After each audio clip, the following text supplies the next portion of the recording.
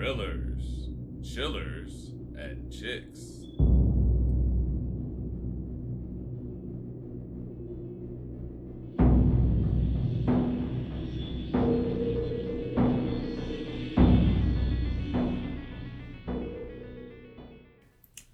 Hello, and welcome back to Thrillers, Chillers, and Chicks. We're the Chicks.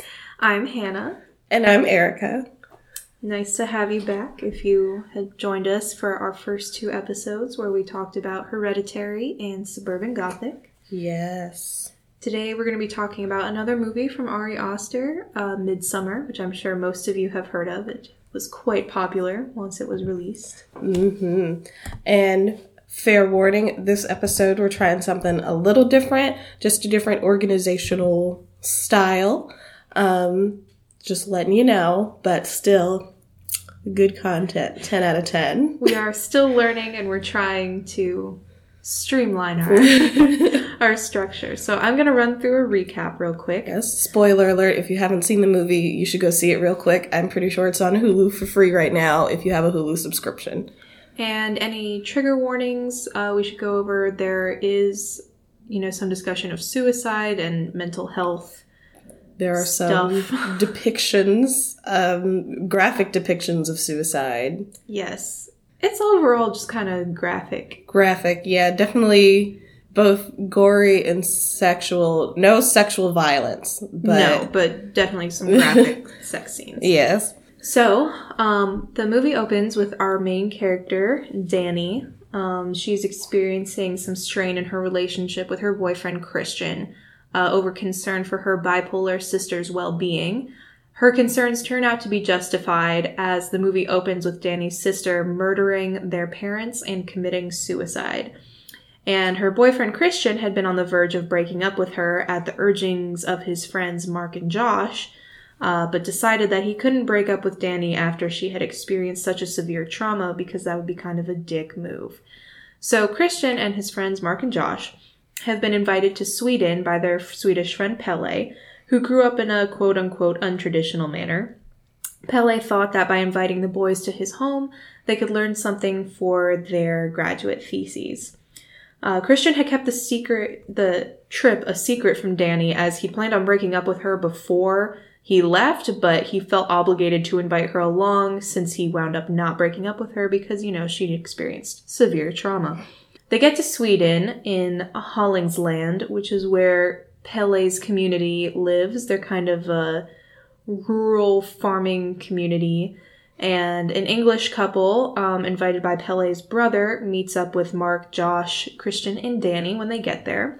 And the group does some psychedelic mushrooms almost immediately after arriving, which sends Danny into kind of a tailspin as she's still very emotionally unstable. The group settles in and becomes more acquainted with the traditions of Pelle's people, and they participate in the festivities of the Harga, which is a festival that happens once every 90 years in the community. One of the first festivities that they are invited to witness are an elderly man and woman having this big dinner with the whole community, and then they follow them out to this cliff where the man and woman throw themselves to their death in a bizarre kind of passing on ceremony. And the outsiders are understandably distraught by this display, but they're assured by the community that it allowed the elderly, people to pass with some dignity, even though after throwing themselves off a cliff, they got their heads smashed in by mallets if they hadn't quite done the job themselves. So the couple from England wants to leave after this horrific display, and the community seems accommodating of their wishes at first, but the couple still appears kind of abruptly and mysteriously. It's around this point that Christian tells his friend Josh that he also wants to write about the Harga for his thesis, essentially stealing the idea that Josh has been passionate about for years and causing some friction between them. Mark, who has shown himself to be kind of the idiot of the group, pisses on an ancestral grave and infuriates a lot of the community as he kind of blasé, dismisses it. Like, what are you so upset about? And they're like, that is our ancestral grave. After that, Mark kind of mysteriously disappears. Josh and Christian go snooping into sacred books from the community that they had been told to leave alone in an effort to glean some more knowledge for their papers. And after that, Josh disappears mysteriously. Around this time, Dani drinks some more psychedelic tea as she competes with some other women in the community for the title of May Queen, where they dance around a maypole until the last one standing is crowned the May Queen. And it turns out to be Dani. So this affords her the honor of leading some of the rituals of the festival. And while Dani is preoccupied with these ceremonies, Christian is drugged and quote-unquote coerced into having sex with a young woman from the community named Maya, in a bizarre ritual seemingly designed to impregnate her. The two have sex while several older naked women watch and mimic Maya's moaning throughout the time that they're having sex. Now, Christian had stated before that he would be willing to have sex with Maya after he'd noticed that she'd given him juice with her own menstrual blood and a pie with her pubic hair in it, in a ritual supposedly designed to seduce men. And one of the elders of the community had asked Christian if he would be willing to have sex with Maya, and he readily agreed. So it's not really fair to say he was coerced into it, as he was willing before he was drugged. Now, when Dani comes back from the festivities she had been participating in, she can hear the ritual taking place in the barn, and she goes to witness it, even though the younger women try to dissuade her. And once she sees what's happening, she proceeds to have a breakdown, with the younger women surrounding her and crying with her, mimicking her cries much in a similar fashion as the older women were mimicking Maya's moaning. And after the ritual, Christian tries to run away, and he discovers the dead bodies of his friends, Josh, the man from the English couple, Connie, the woman from the English couple, before he is drugged into paralysis by some of the members of the community. After this, the community explains to Dani that in order to purge evil from their community during the Harga festival, 9 human sacrifices must be made. 4 outsiders, which were Mark, Josh, Connie, and her boyfriend. 4 villagers, the 2 elderly people who jumped to their death in the beginning, and then 2 living, willing victims who have elected to be burned alive. And the 9th that Dani must choose as the May Queen. Her choices are between a willing participant from the community or Christian, and she chooses Christian. And the movie ends with all 9 of the sacrifices, living and dead, being sent up on a sort of glorified funeral pyre, and Dani wandering through the field with the rest of the community, screaming in agony. So, Erica, what did you think of Midsommar? I really liked the movie. In this case, this was one that I had actually seen before we decided to watch it, so I was very excited to see Hannah's reaction, and I saw it in theaters when it came out, so that was it was a good time. But being in the theater, it was definitely like, what's happening now? I can only imagine. It's sort of a wild ride, and like the cinematography is just so beautiful. Love that cinematography. And I kind of love how they shot all of it in daylight, so there was all these horrific things happening, but it was always so bright and green and sunny. And the actions and events themselves were horrifying enough that the environment didn't really need to match it. And in some ways, I think it made it more horrifying when it was happening, you know, in this kind of serene, peaceful setting. I think I can only think of them, like, the only time it's dark is when they're going to sleep, which is, they only really show it to be like, it's bedtime, and then they pan to, like, the next day or whatever. Yeah. And even then, in the movie, they kind of explain that it doesn't really get dark, so they just kind of draw the shades to make it really darken where they're sleeping. And then there's only one other scene that I can think of that, like, actively occurs when it's dark out. And I'd say, I mean, it's still a little spooky, but it's definitely, to me, probably one of the least horrifying things to happen in the movie. Because it's when, what is it? Josh, he goes into that sacred building and tries to, like, look into their sacred book. Right. And he kind of gets conked over the head and disappears. Let's talk about Dani's relationship with Christian. Ooh, boy. Throughout the movie. I said to Erica while we were watching this movie that boy has got to have some stock in oil companies for all that gaslighting he was doing. Yes. My goodness. Like, this girl was going through some genuine trauma, and he just stayed making her feel bad about it at every turn. Mm-hmm. And, like, it's... Like, if there was a way to describe his energy, it's like, man, your trauma sure is inconvenient to me. Yeah, he constantly made her feel like a chore and a burden. But he never seemed to really have the backbone to just break up with her and be honest with her, which was frustrating. Very frustrating. And the gaslighting, like, when he... Because Danny ends up finding out about them going from a party. And when she confronts him about it, like, hey, I didn't know you were going. You know, why didn't you tell me? His first thing was to definitely make it her fault. And she ends up apologizing, even though very reasonably she wants some of that good old communication. And it just seemed like the way their relationship ended was just kind of an inevitability. You know, like... the way they interacted with each other and stuff. There was no other way I feel like it could have ended. And I feel like he kind of deserved it. That was another interesting thing about this movie is, now I've talked about this to some people and they disagree with me, so I'm interested to hear your opinion on it. I've kind of told you about this, but in most cult movies that I've seen, they spend a lot of the movie kind of exposing the sins of the cult and, like, showing what makes them evil. But I felt like in this movie, the cult was never really vilified in my eyes. Even though they were committing some heinous and horrifying acts, I kind of understood why they did everything they did. And in some ways was kind of like, I might have done the same thing. Especially in the case of, like, Mark, who literally pissed on a sacred thing and laughed. And they killed him for it.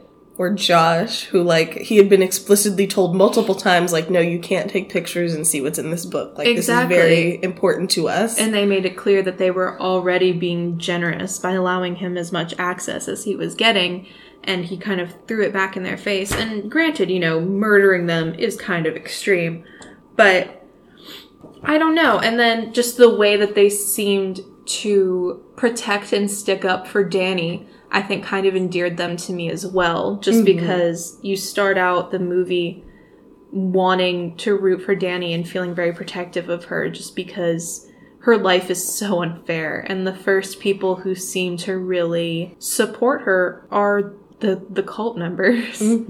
So, I don't know. They were never really vilified to me. I didn't think so either. And, like, even, I feel like a lot of times similarly in these cult movies that, like, there's always that hint. And like, even if you watch, like, a documentary on cults, there's very obviously a point where you kind of know that they know what they're doing is wrong or what's happening isn't right in how they either talk about it or how they don't want to talk about it.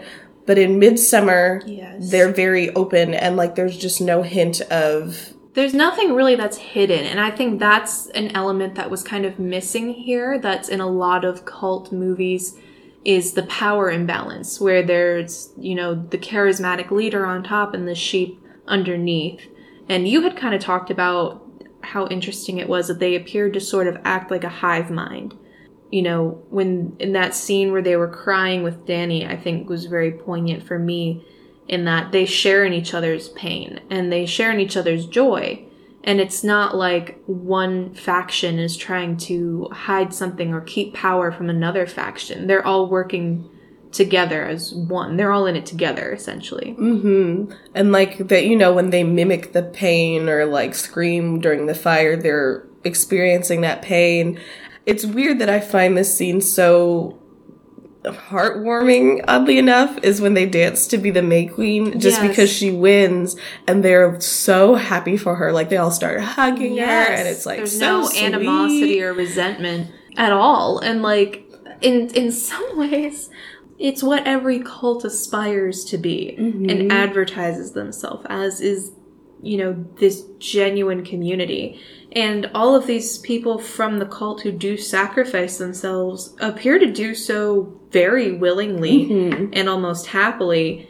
So it's hard for you sometimes to even see, like, the elders who jump off the cliff or the two villagers who allow themselves to be burned alive at the end as a sacrifice, to see that as a heinous act, because they don't seem to have been coerced in any way. They genuinely believe that this is what they want to do. Mm-hmm. And they don't even really struggle against it. Because, like, even when they're in the pyre, or even when they're very actively walking themselves off the cliff, like, you expect to see while they're in the pyre, because they do kind of show you them burning alive. They don't really run. No. Or really move all that much. Like, obviously they squirm and stuff because they're, like, in pain and they're screaming, but they're not actively trying to leave. No. Like I'd maybe imagine I would once I felt that heat come towards me. Like, on second thought, maybe I'll try to get out. But they don't. They stay there. And maybe I think that's just this kind of idea that the cult isn't really vilified to us is part of what's so horrifying about the movie, is that you leave it feeling disturbed, but not necessarily angry. Because I feel like a lot of times, like I said, in these kind of power imbalances we see in cults or people being taken advantage of, we get angry because our sense of injustice is kind of triggered by that. But there didn't seem to be a ton of injustice in this movie, except for maybe the murder of the English couple. I think they were just genuinely uncomfortable and wanted to leave. And, you know, there was some, like, actual murder, which, you know, never really okay. But I think that was, like I said, part of what made it so disturbing, but also so well done, is that there wasn't really anyone I was super angry at, except maybe Christian. Like, he got burned alive in the end, so heh. Yes, Christian, and I guess Mark. Mark sucked. Mark was like the worst. He was just an idiot. And I think the way that they shot the movie also echoes that, because I feel like in a lot of movies with a similar plot, as in there's like this group of people that's supposed to be the antagonist or who's doing these things. It's very central to the protagonist or the people who've been put in the situation. And it's very focused on them and nothing else is really going on. But in Midsommar, everything is shot where it doesn't so much seem like we're watching like Christian and his friends and stuff be in this situation as much as we're watching the situation and them kind of... Yes. If that makes sense. That's a very good way of putting it. It's not really shot, like, from their perspective. It's sort of like we're a fly on the wall, almost, in a lot of these situations. And in that way, too, I think it gives us a lot of power back as the viewer. This movie, I think, really invites you to make your own decisions on people, because we are just sort of viewing these situations objectively. They're not really trying to persuade us one way or the other. Which is another reason, you know, the cult isn't trying to persuade us even. We're just objectively watching things unfold. We can make our own opinions. My opinions are, most of them were kind of dicks. Yeah, they were kind of crappy people.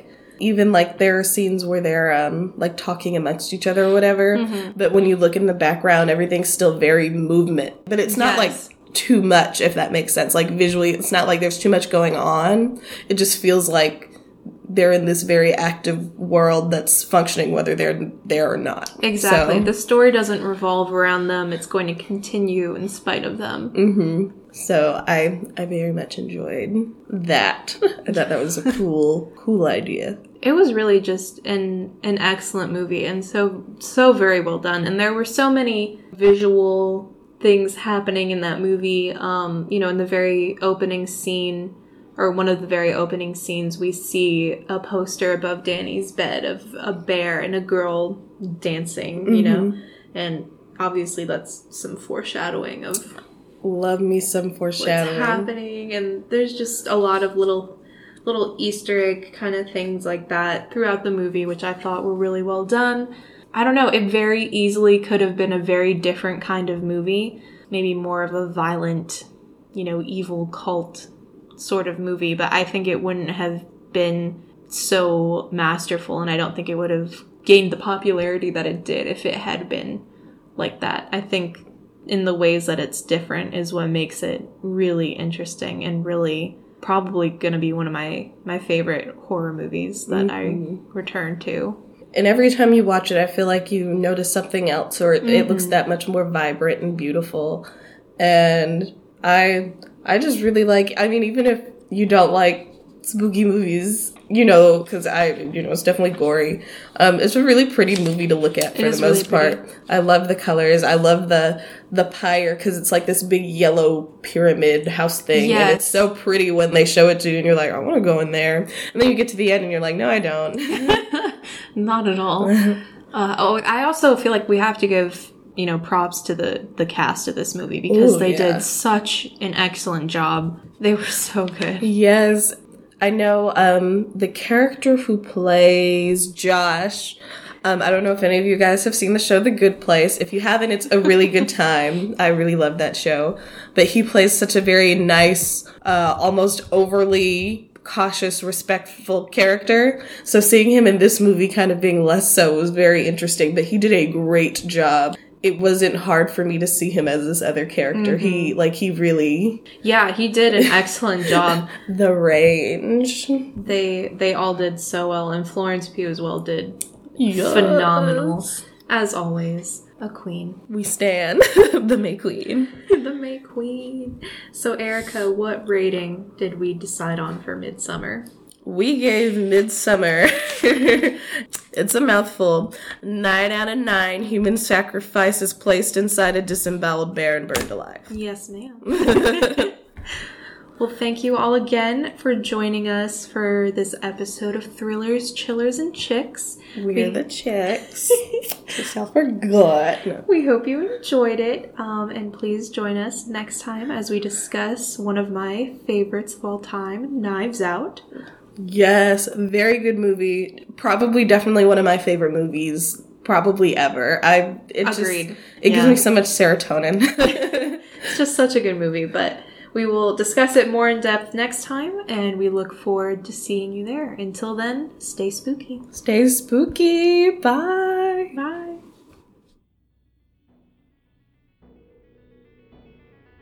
Hey, it's Erica from Thrillers, Chillers, and Chicks, and I just want to let you all know that our primary form of social media right now is Twitter. You can find us at @AndChillers. There you can find updates and also give us your feedback on the podcast. Thank you again for listening, and stay spooky.